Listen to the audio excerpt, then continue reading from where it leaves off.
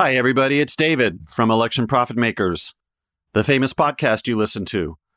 We are taking the week off. Long story short, self-care is real, but we didn't want to leave you with nothing. So we've decided to take our most recent Patreon episode and remove it from behind the paywall so that all may hear the stimulating conversation which lies therein. This is the first installment of something we're calling EPM Movie Club, and we will have future episodes of EPM Movie Club available exclusively to our Patreon sponsors, patreon.com/Election Profit Makers, if you'd like to hear more discussions of movie magic from myself and Starly and John. We hope you're all doing well, and we will talk to you again soon.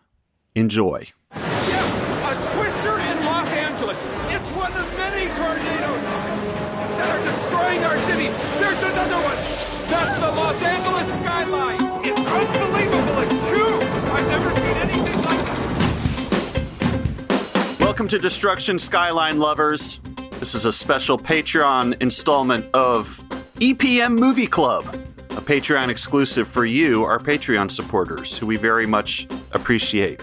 No last names this time because we're in casual mode for our buddies. That's you folks. I'm David, and I'm here with Starly. Hi, Starly. Hi. And also, I'm here with Johnny. Hey. Have there been various names you've called John Kimball throughout your lifelong friendship? No, Just never. John. David, you've always been known as David, but sometimes Dave. Well, the only person who calls me Dave is Mike, and I don't know how that started, but it's too late to stop now, and he's such an old friend, I can't bring it up. And Starly's only been known as Starly.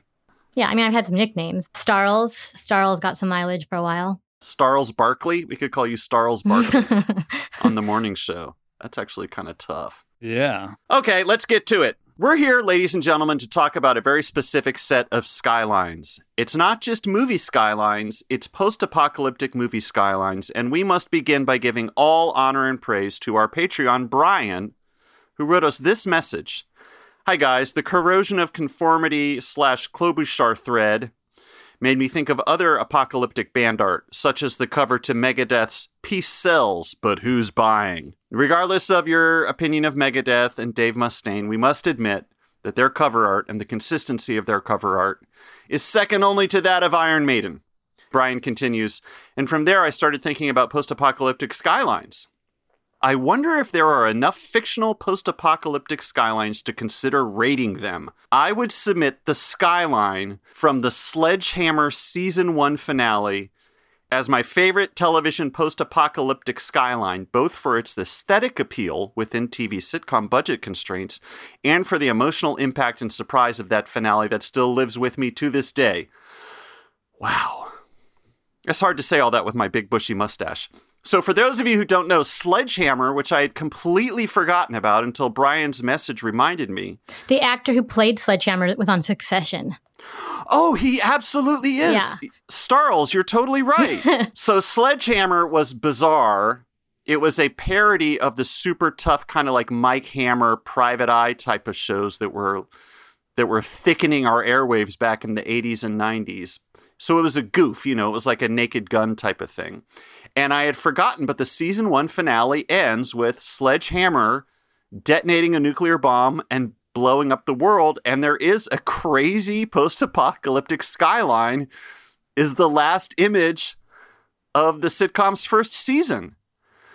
So obviously this sent the EPM Movie Club down an absolute rabbit hole reviewing post-apocalyptic skylines, and we are here today to discuss our findings. Yeah, and we widened it out from TV to film. You're right. He didn't limit it. I guess I limited it. Oh, it's so typical of me. You limited it by widening it. Oh, I like that. So, I was very excited to do this because I can't say post-apocalyptic with my mustache right now. It's looking so big. Are you parting it in the middle? I mean, do you really want to get into this? Yeah. I parted it in the middle and swept it aside so that I could eat cereal without getting a bunch of almond milk and honey in my mustache. Okay, are you happy, John? Yeah. I've shared my shame with the world now. We cast a wide net. Our post-apocalyptic movies contain monster movies, disaster movies, alien invasion movies. / zombie. I think zombie is a separate category, so plus zombie. What was Fight Club? Oh, that's the fifth one. Dystopian future. I think Fight Club might just be present day, but fucked up. We all gravitated immediately to more the movies where the skylines are affected. Yeah, totally. And I think that's appropriate. I don't think any of our Patreons have a leg to stand on if they're going to criticize us for not focusing on unmolested skylines when it comes to post-apocalyptic movies. We are treating the skyline as a character for whom the audience is supposed to have concern and have stakes in whether or not the skyline is affected or not. What I was going to say before I started tripping over my own fucking mustache is that post-apocalyptic movies, and more specifically zombie movies, are my favorite genre of movie. So I was very excited to talk about this. I think I've already said this on this Patreon podcast, but my dog is named after The Road, which is a post-apocalyptic novel. These are your bona fides, as we say. I'm showing receipts. John, show us your receipts for the genre of post-apocalyptic fiction. Prove yourself to be worthy of this episode of EPM Movie Club. You know, the only movie I ever walked out of was a post-apocalyptic movie. It was Godzilla in like 1998. That's ironic because I can't think of any other action-adventure movie where the skyline is more central to the iconography of the movie. Well, I guess King Kong, but Godzilla is all about just wrecking skylines and going buck on skylines, John. Maybe it's too real for you. Some people can't watch movies that put animals in danger, and maybe John can't watch movies that put skylines in danger. Yeah. But wait, John, I've also walked out of a Godzilla. Really? But I believe it was the version of Godzilla that was the next remake of that. What the guys, what is your guys' problem? We're united. We have a bond. That is awesome. And there were a lot of great movies in the late 90s, I thought. But this was horrible. I was living in New York. I think it was 20 minutes in. I was just like, this is bad. I also was in New York when I walked out of Godzilla. What theater were you in? What if you guys were the same person? Somewhere in Manhattan. I was in Brooklyn. Here are the movies that I watched exclusively for this episode, in addition to all the other hundreds of hours I have enjoyed in the company of other zombie and post-apocalyptic movies. I rewatched Oblivion, starring Tom Cruise, for the third time. Great underrated B sci-fi movie. Takes place on a scarred planet Earth, which has been invaded by aliens. There's a huge crater in the middle of the Pentagon. The Manhattan Bridge is covered with sand. I rewatched Escape from New York. I rewatched I Am Legend. I rewatched Dawn of the Dead. And I watched, for the first time, Dark City. Those were my 5. Here are the ones that I watched. I watched Escape from New York for the first time. Mm-hmm. Never saw it. I watched Day After Tomorrow with Jake Gyllenhaal. I watched a movie from 1961 called The Day the Earth Caught Fire, because I was trying to go back and see if skylines have always been a part of apocalyptic film. I watched Invasion of the Body Snatchers, the Donald Sutherland remake. The one in the 70s. 1978, takes place in San Francisco. Very good San Francisco skyline shots, John. Is it destroyed or altered? No, but it's prominent. Like, you see the Transamerica building a lot. It's bearing witness. I watched Cloverfield, the first one. I rewatched Children of Men. I watched snippets of a made-for-TV film with Jason Robards and John Lithgow that I think was in the 80s called The Day After, which has a rare Kansas City skyline. I tried to see if Waterworld had a skyline. I thought about that one too. That's such a great idea for a movie. I believe that's all the ones I watched. John? Yeah, I was on Predicted a lot this week. But I watched Cloverfield, which was incredible, and Day After Tomorrow, and then a bunch of snippets, including rewatching the end of Fight Club again, which I love. Is that not the end? It's close to the end, right? I don't know. I've never watched Fight Club. David, you would love the final scene because of the Pixies. John is referring very obliquely to when he and I choreographed and filmed a dance routine that we made up to Where Is My Mind by the Pixies in high school. That tape is lost to the ages. Once I started watching these, the role of the skyline in post-apocalyptic film is essential. It is part of the DNA of the post-apocalyptic film. It sets the scene for what was by showing the wear and tear, if you will. You don't know what's happening until you see the skyline affected. There's a part in Children of Men where he gets on the bus in futuristic, no children being born London. It's like 2027 or something. And there's a TV playing for all the passengers to watch, and it's a news report, and it's recapping what the world's been like since children weren't born, and it just shows the world's skylines, and that's like the shorthand to show you that you're in a post-apocalyptic world. Awesome. It's like all those footage on alien things when it's like, now the flying saucer is over the pyramids, now the flying saucer is over the Eiffel Tower. Yeah. The best example of that, Starly, that you remind me of, and this is going to bring it to a micro skyline, in one of the Transformers movies, which I saw in a theater in Poughkeepsie, New York, at the Poughkeepsie Galleria, the greatest movie theater in the world. They had a scene where a bunch of bad robots called Decepticons, who had been slumbering for years beneath the Earth's surface, I think suddenly broke through to wreak havoc upon our innocent populace. And so they have that thing where they go skyline by skyline by skyline. Now a bad robot is looming over Big Ben, and now a bad robot is looming over the Leaning Tower of Pisa. And then they had a robot bust out of Bannerman Castle on Bannerman Island, which is on the Hudson River on the Metro North Line between Grand Central Station and Beacon, New York, where I used to live. Wow. It's an old private munition building that looks like a castle. It was styled as a castle. It's extremely architecturally interesting, but also unstable. It's constantly collapsing. You can't go there unless you're part of a tour and wearing a hard hat. It's a very weird thing that sneaks up on you if you're not expecting it on the Hudson River when you're on the Metro North. And I was like, watching this movie in Poughkeepsie, I was like, they have a fucking Decepticon hanging out under Bannerman's Island? That's crazy. It would be like, John, it would be like if it came out of the old well on the UNC's campus. And I actually thought, were these guys savvy enough that they have micro-targeted different theater chains regionally to have a Decepticon come out of a local landmark? But it turns out it wasn't. It's in every print of the movie. But it's a great idea. I know, right? Incredible moment of a micro skyline in an international hit made by the visionary director, Michael Bay. I was thinking that while watching these movies. That's why I was so excited when I saw the Kansas City skyline for a second in the day after. The big cities really get so much attention in these movies because they have the most recognizable landmarks. So when they go down, you're affected. Let me ask you guys an overall skyline question. When it comes to post-apocalyptic movies, what is scarier to you? Skylines being destroyed or skylines just being empty?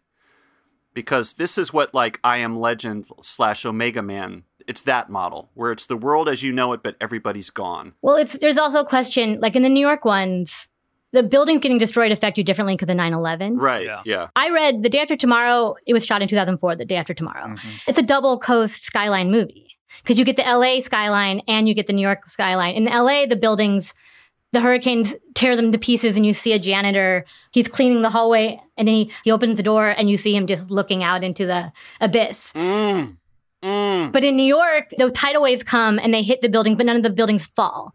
And so when the Chrysler building, when it gets affected, you see the ice climb up it and then you see the point of it. It all turns into an ice sculpture. But he said, what's his name? Roland Emmerich. Roland Emmerich, yeah.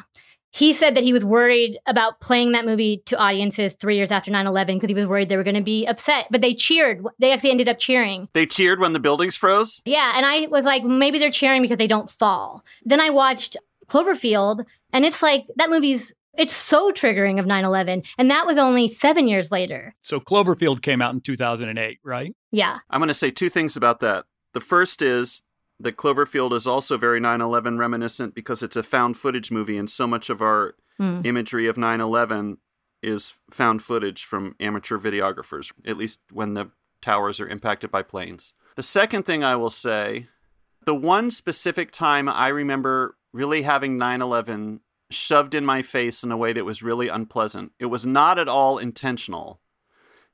And maybe it was because it was the first movie I saw in the movie theaters after 9/11. The movie was Zoolander, starring Ben Stiller as a male supermodel. And we went to go see that shortly after 9/11, living in Brooklyn. And there was one scene where everyone just starts shooting each other with gasoline at the gas pump and dousing themselves in gasoline in an ironic, erotic fashion. And I was just like, I'm not into thinking about people burning. And then the second thing about Zoolander, and this got a fair amount of attention, was the final shot of Zoolander is a shot of Manhattan where he has established his modeling academy. And there was a wide pull out to capture the entire Manhattan skyline, including the Twin Towers, because they shot it before 9/11. The studio decided to cut the zoom out early so that you wouldn't see the towers. And it's really awkward. Like, you can tell based on the rhythm that you're supposed to get a true wide shot of Manhattan. And they truncated it, and that was just a fucking bummer. Everything else doesn't bother me. You can blow up any building you want. I know it's not real. So did Zoolander take them out? Because it wasn't like, it's not the Twin Towers that we're mad at. Did they take it out because they didn't want to make people sad watching this comedy at the end? Yeah, they didn't want to leave it on a bummer. But it seems kind of unfair to erase the Twin Tower. They've already been erased. They've been taken down. Just like our Confederate heroes trying to erase this history. Zoolander is the one who started it. Don't get mad at Antifa and Black Lives Matter. This started with Zoolander trying to erase our history. So you didn't find Cloverfield triggering. I found it incredibly triggering. I mean, the building's falling, obviously. Tell people what Cloverfield is, John, in case they haven't seen it. It's just a post-apocalyptic monster movie. A monster takes over New York City, and the military is fighting the monster. And it's just a bunch of scenes of these people that were at a party, and they have their video cameras, and it's just them trying to escape the city and rescue one of their friends who's trapped as well. I found it very triggering. That must have been intentional. It's what's weird about Cloverfield is out of all the movies I watched, it's the only one that's not political in any way. Day After Tomorrow, for as dumb as that movie is, it's about climate change. Invasion of the Body Snatchers is like, don't be a pod person. Everything says something. Cloverfield says nothing. It's just a monster coming through New York, and there's so much that's cool about it, but the plot is so dumb that these kids are trying to get their friend. And actually, after being in quarantine as a single person, I've had so many thoughts about couples during this time. All he's trying to do is save this girl that he likes. And he's risking everyone else's life. No one else matters except for this one girl. And I'm just like, this is exactly what we have to be fighting against. It's not just about our little empires and our little units. We have to care about everybody. This is the wrong way to be going about a disaster. He's endangering other people for his own selfish reasons. Is that what you mean? I mean, it's so ridiculous that she's like this perfect girl that he's got to save. They represent the platonic ideal. This cute guy, this cute girl. Yeah. He's a VP of like a finance company. She lives in some horrible condo high rise. And so everyone's enlisted to save this platonic ideal, like the status quo, what we think is of a perfect life. But Starlee, maybe that proves there is a subtext to Cloverfield. Maybe it's a satire. Maybe it's about, look how blinkered everyone is that they will risk their own life and die so that they can perpetuate these dopey, idealized versions of what is the best about America. A finance guy who wants to kiss and cuddle with a hot babe. I would love to believe that. Oh, it's John. John?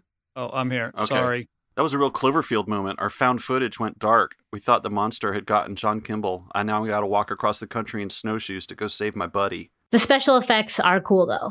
I found that the better the effects, the dumber the plot. So when it comes to apocalyptic skyline porn, tell me, both of you guys, let's do a 1 through 5 star rating. What would each of you give Day After Tomorrow? 1 through 5? I'd give it a 5. 5. Whoa, okay. I love how the water, the surge that comes in, that storm surge comes in and overtakes the Statue of Liberty. And then how you can see the water cascading through lower Manhattan, through the canyons of buildings, seeing the water coming through. I think it's pretty terrifying and looks realistic to me. And the role the skyscraper plays is essential to the movie. Because Day After Tomorrow is actually so weak on their character development, the skylines are the characters. When you see the skylines affected, you feel more than when you see the people affected. And one of the big uplifting moments in Day After Tomorrow is when the helicopters are coming in at the end and they're flying over the harbor towards the skyline. It's just like, it's awesome. Should we rate Cloverfield skylines? I thought that the monster knocking the Statue of Liberty in Cloverfield, where it got just blasted into, I don't know, were they on the Upper East Side or something? And it lands in the street there. That was pretty cool. And it wasn't, people think the Statue of Liberty is huge, but it's not that big. And it looked like it was the proper size in the street. Starlee, do you want to talk about Escape from New York? Yeah. I mean, I didn't know that's what Escape from New York was. I didn't even fully know the premise of it. The premise is in the title. I didn't know that it was because it was a prison. Oh, that they had turned all of Manhattan into a prison. Yeah. In fact, if you were to actually line up the movies, Escape from New York could come after Cloverfield, because at the end of Cloverfield, they give Manhattan to the monster. They just nuke it and say, we don't have a New York anymore. And so then it could go into Escape from New York. Gentrification, another subtext for Cloverfield. Boom. It really doesn't. He's running hot with these subtexts. Escape from New York, I think I was scared of it when I was little, so I didn't see it. Yeah, right? It seemed really dark. It is really dark. I have to say, out of all the movies I watched, I enjoyed it the least. I did not like living in its world. Really? Because he's so upsetting. Snake Plissken. And also, the crazy thing about Escape from New York is that it's not shot in New York. It's John, guess where they shot Escape from New York? When was it filmed? It was filmed in the early 80s, and it's a bombed out Manhattan that is now a prison colony. They could not afford to shut down Manhattan, so they went to another city that looked like what a bombed out shitty Manhattan would look like. East St. Louis. Oh, wow. Yeah, East St. Louis doubled for a crummy Manhattan. But it really didn't double. When you watch a movie that takes place in New York, it takes place in New York. There is not a single moment in Escape from New York where you think you're in New York. Harry Dean Stanton lives in the New York Public Library, and it's just, it's not the New York Public Library. And the Statue of Liberty was destroyed in that too? No, because the violence in Escape from New York does not reach the level where anyone is knocking over a Statue of Liberty. Because I'm searching Escape from New York, and I'm seeing a picture of the Statue of Liberty lying in the street, but maybe it's just part of the art. Right, that's right. At the famous poster, you're right. And the Statue of Liberty is definitely too large in this picture. Did you read the Skyline, how they made the Skyline stuff, David? Oh, yeah. Yeah, I did. Oh, my God. The part I like about Escape from New York is that we have the New York City skyline featured in multiple media within the single film. There was no way that they could convince everyone in Manhattan to turn their light bulbs off. So in order to represent the entire island of Manhattan with no electricity at night, they have a huge matte painting, good old-fashioned cinematic matte painting. And you have this amazing shot from under the Manhattan Bridge looking at Manhattan, and it's completely blank. The next thing they have is my favorite thing, which is physical models of skyscrapers as the camera flies over it and you are in the glider with Snake Plissken. He flies a glider into Manhattan, lands on top of one of the World Trade Center towers. That's how he enters the prison. But the dopest thing, John, is because this is the early 80s vision of the future. So any computer graphic or command center or dashboard is just going to be looking so freaking awesome. They have him flying and navigating by kind of vector models, line art vector models of the skyscrapers.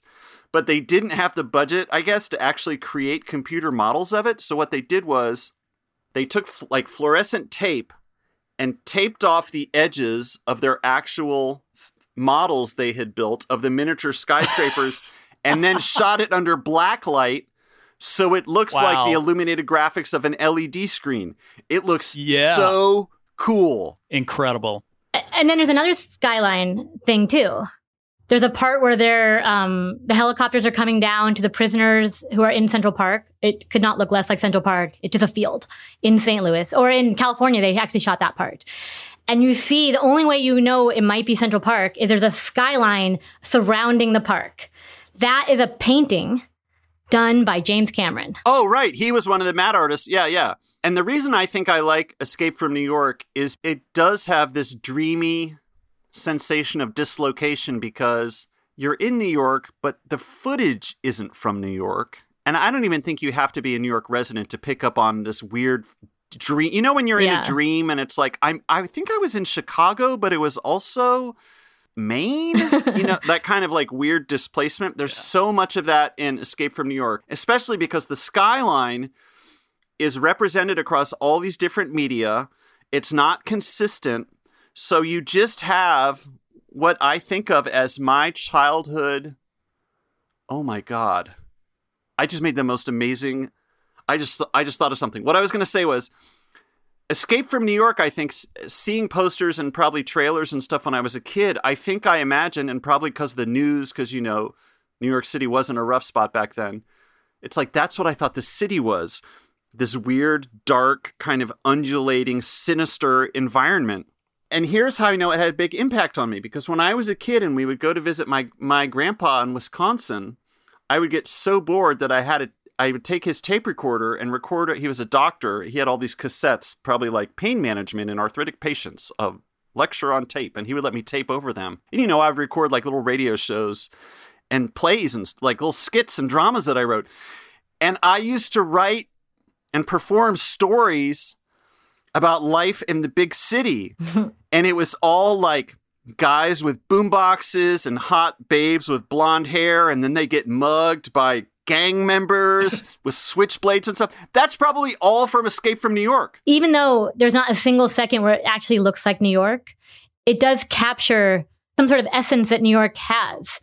I think the reason I had such a hard time being with him was it reminded me of when I've been in New York and just been like, what's the point of this? Like August, I'm broke and I have nowhere to go. I can't leave the city. It's not about the danger of New York. It's about the desolation of New York. Yeah. And again, that's part of the dream feeling, is that the movie is actually kind of quiet and slow.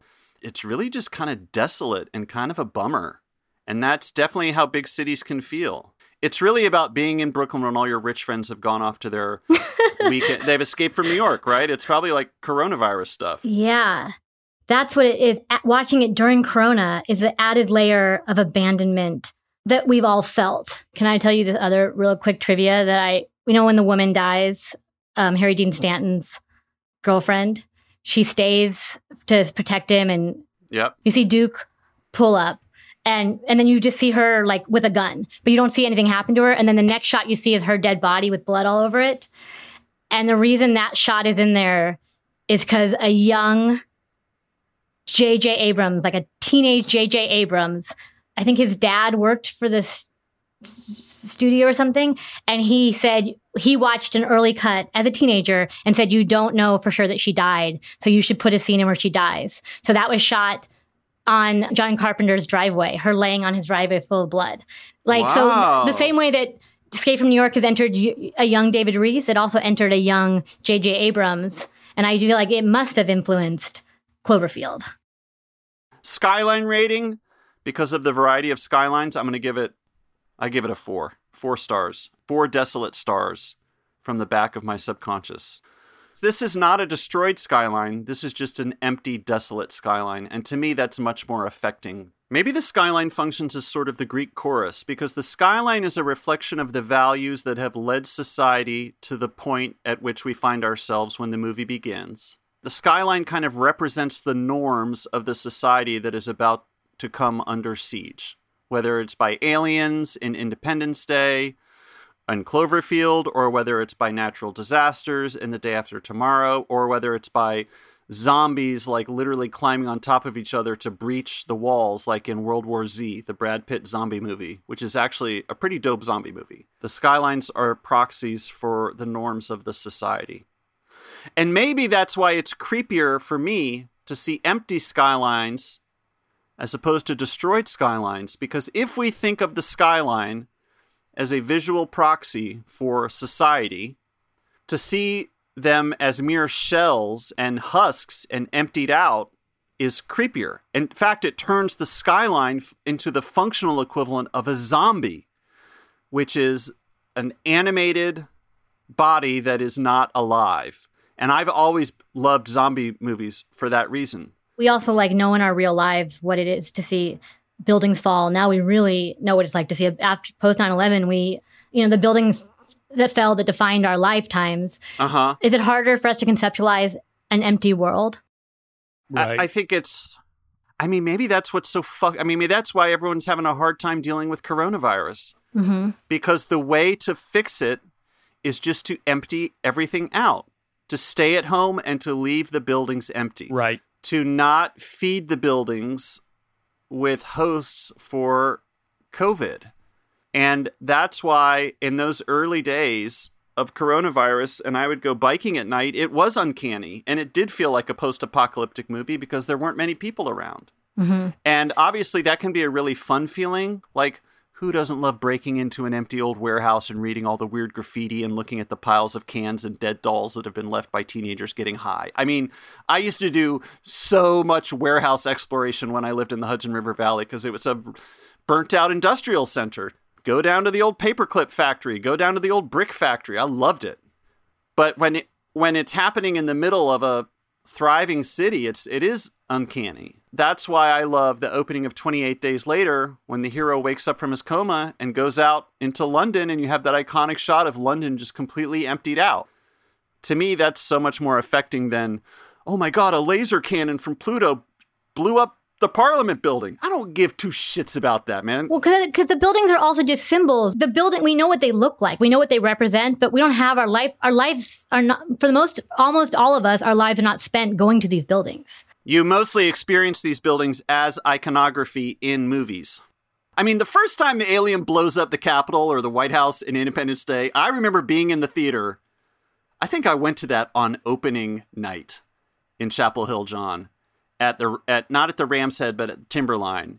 And when they blew up the White House or whatever it was, people were kind of going nuts. I mean, that was pretty audacious.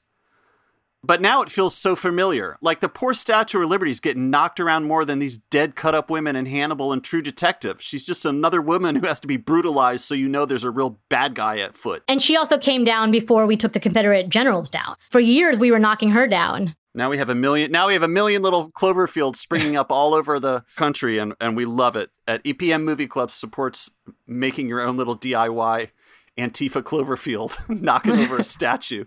And then looking at it and being like, oh, that thing actually wasn't that big. I'm going to go through a couple of these lists. Suggestions. Someone said Tatooine. I mean, that's kind of a cool city. That's not post-apocalyptic. I mean, I do love to see a skyline in the middle of a desert. Not in Dubai or whatever, because it's gross. But in a movie like Mad Max Fury Road, that little whole compound they have going with the cliffs and the waterfalls, amazing. LA and Blade Runner, someone suggests. Pretty good vision of the future. Not post-apocalyptic, but pretty amazing. And the remake of Blade Runner has an impossibly dense urban skyline that's pretty incredible too. Logan's Run. I rewatched Logan's Run within the past year. Guys, if Escape from New York imprinted on me as what cities are like, Logan's Run imprinted on me as what cities are gonna be like, and little Davey was pretty stoked to get to the future because the style in Logan's Run, whoo, you got an indoor monorail, whoo-hoo! Little David's getting excited with little smooth, everything. Everyone's wearing like pastel togas and stuff, and ferns. Ooh, you know the future's gonna have so many fucking ferns. Ooh, and misters. Logan's Run is great. Akira, have you guys seen Akira, the classic Japanese anime? No. Oh my gosh. John, I know you have to see Akira and check out Neo Tokyo. It's pretty insane. Can I watch it tonight? You should watch it tonight. And I think, if memory serves, I saw that, John, with our friend Matt B. at our former English teacher, Mr. Stone's Theater, when it premiered in America in the 90s. I think it was the first Japanese anime I'd ever seen.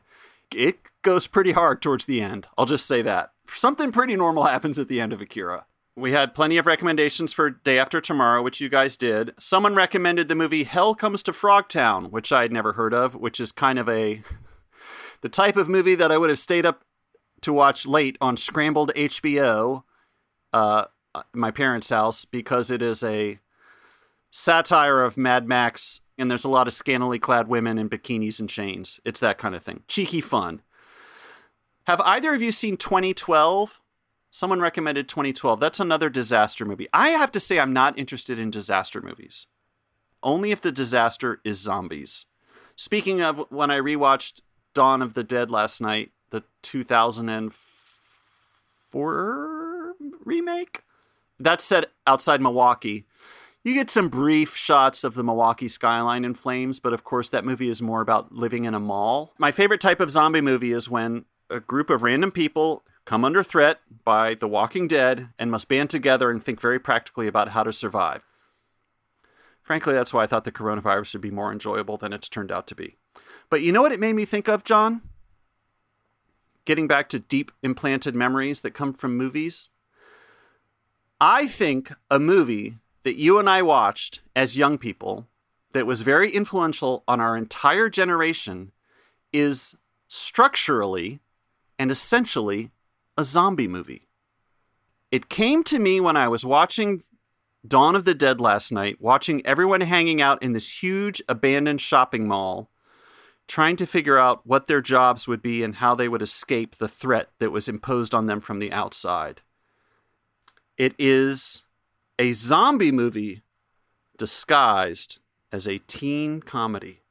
Can you think of what movie that might be? I have no idea. When I had this realization, my third eye was so open. The Breakfast Club. Interesting. Oh, wow. The Breakfast Club is a zombie movie. They are confined in a proto-public space that they have barricaded themselves in, essentially. It's a disparate group of people who all have to get along and band together against the outside threat. The parents are the zombies.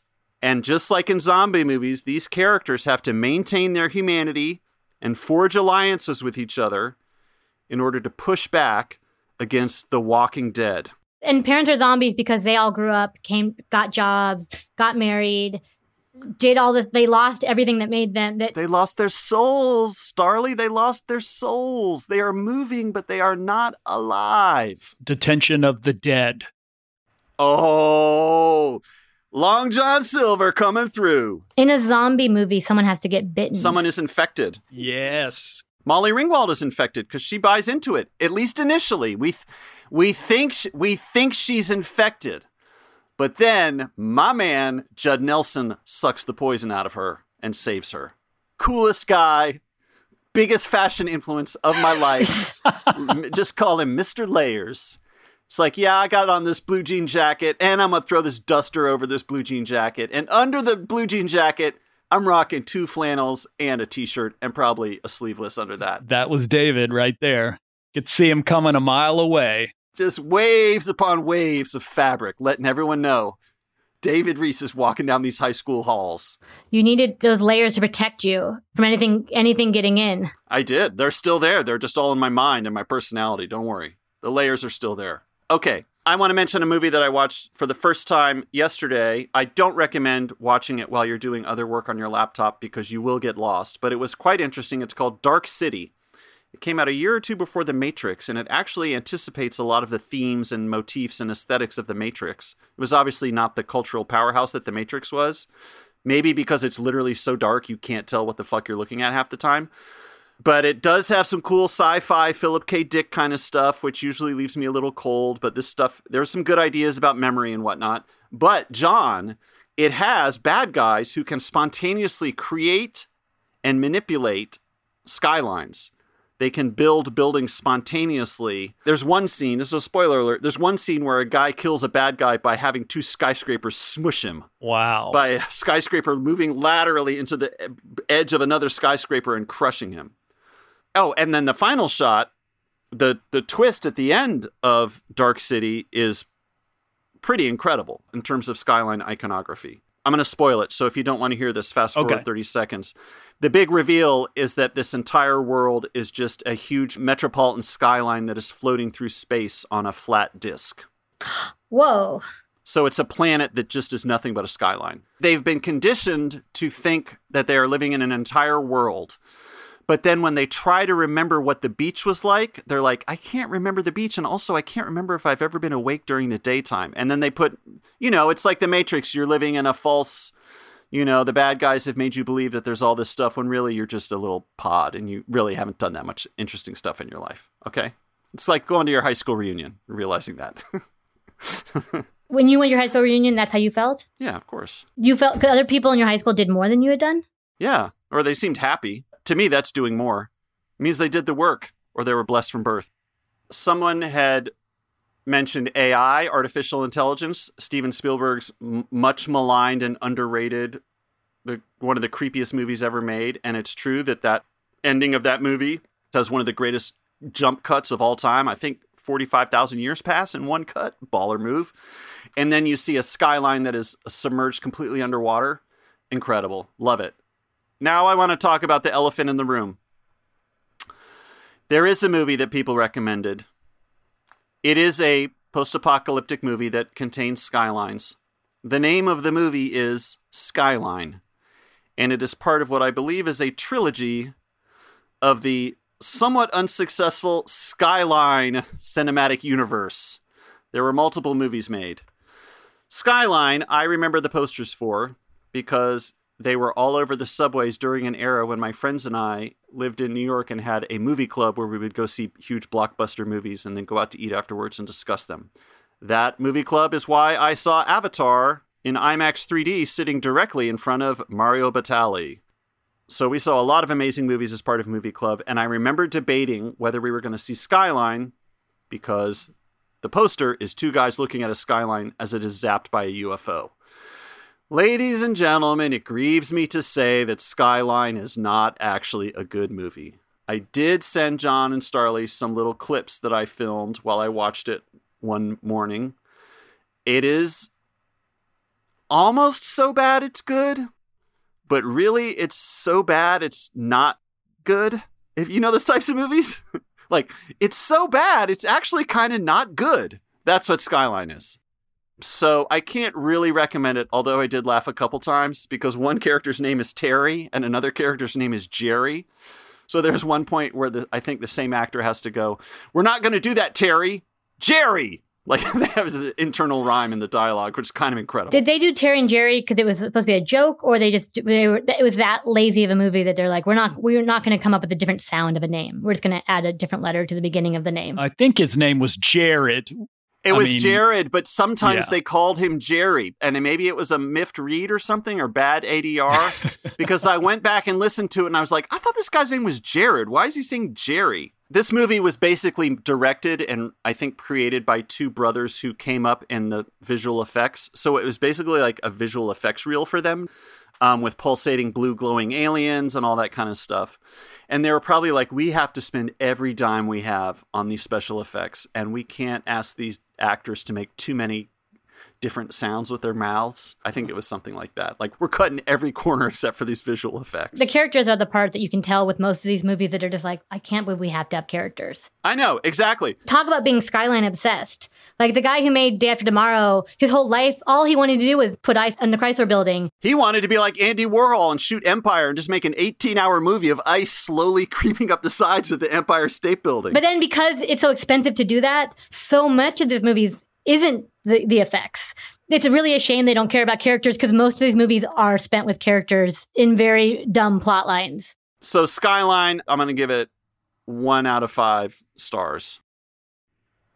And then I want to recommend one final movie. And to me, I think this movie captures the kind of Escape from New York type of urban desolation that we've been talking about. This movie is extremely dreamlike. And it does have incredible moments of phantasms interacting with an urban environment. And that movie is a Japanese anime called Angel's Egg. Have either of you ever seen Angel's Egg? No. Yeah. Really good. Really, really out there. Very dreamlike. Should we do another EPM movie club at some point? Pick a theme and watch some movies? Yeah. Yeah. It was very fun to watch these movies focusing on the skylines because it was so exciting whenever they appeared. Yeah, right. Yeah. I haven't been able to watch movies the entire time during quarantine, and I really have not been able to watch The Past because it felt especially weird to watch The Past when time wasn't happening. But through the hack of Skylines, You're on a mission now. You're watching for Skylines. Mm-hmm. My friend was just talking about how she's only able to talk to her mother about her mother's feelings when her mother's playing Rummikub because her mom's so distracted by the game that she suddenly starts. She can open up. Yeah. And I feel like that's what it was with Skylines for me, where I was able to like suddenly enjoy movies, watch movies, think about things that I haven't been able to during quarantine. We got to thank Patreon Brian for this prompt. Post-apocalyptic skylines. This has not been the definitive podcast conversation about post-apocalyptic skylines, but I bet it is one of the top 20 podcast conversations about post-apocalyptic skylines. And we thank all you guys for all of your amazing skyline recommendations. We really did like doing EPM Movie Club, and I think maybe we should do it again. I like watching movies, although sometimes I wonder if I've wasted my life watching so many movies. But that's a topic for another episode. I would like you guys to watch Invasion of the Body Snatchers because it scared me. I'll watch Invasion of the Body Snatchers if you guys watch Angel's Egg, because it's normal. Okay. This is David saying goodbye. Starlee and John, always a pleasure. Bye. Bye. Bye.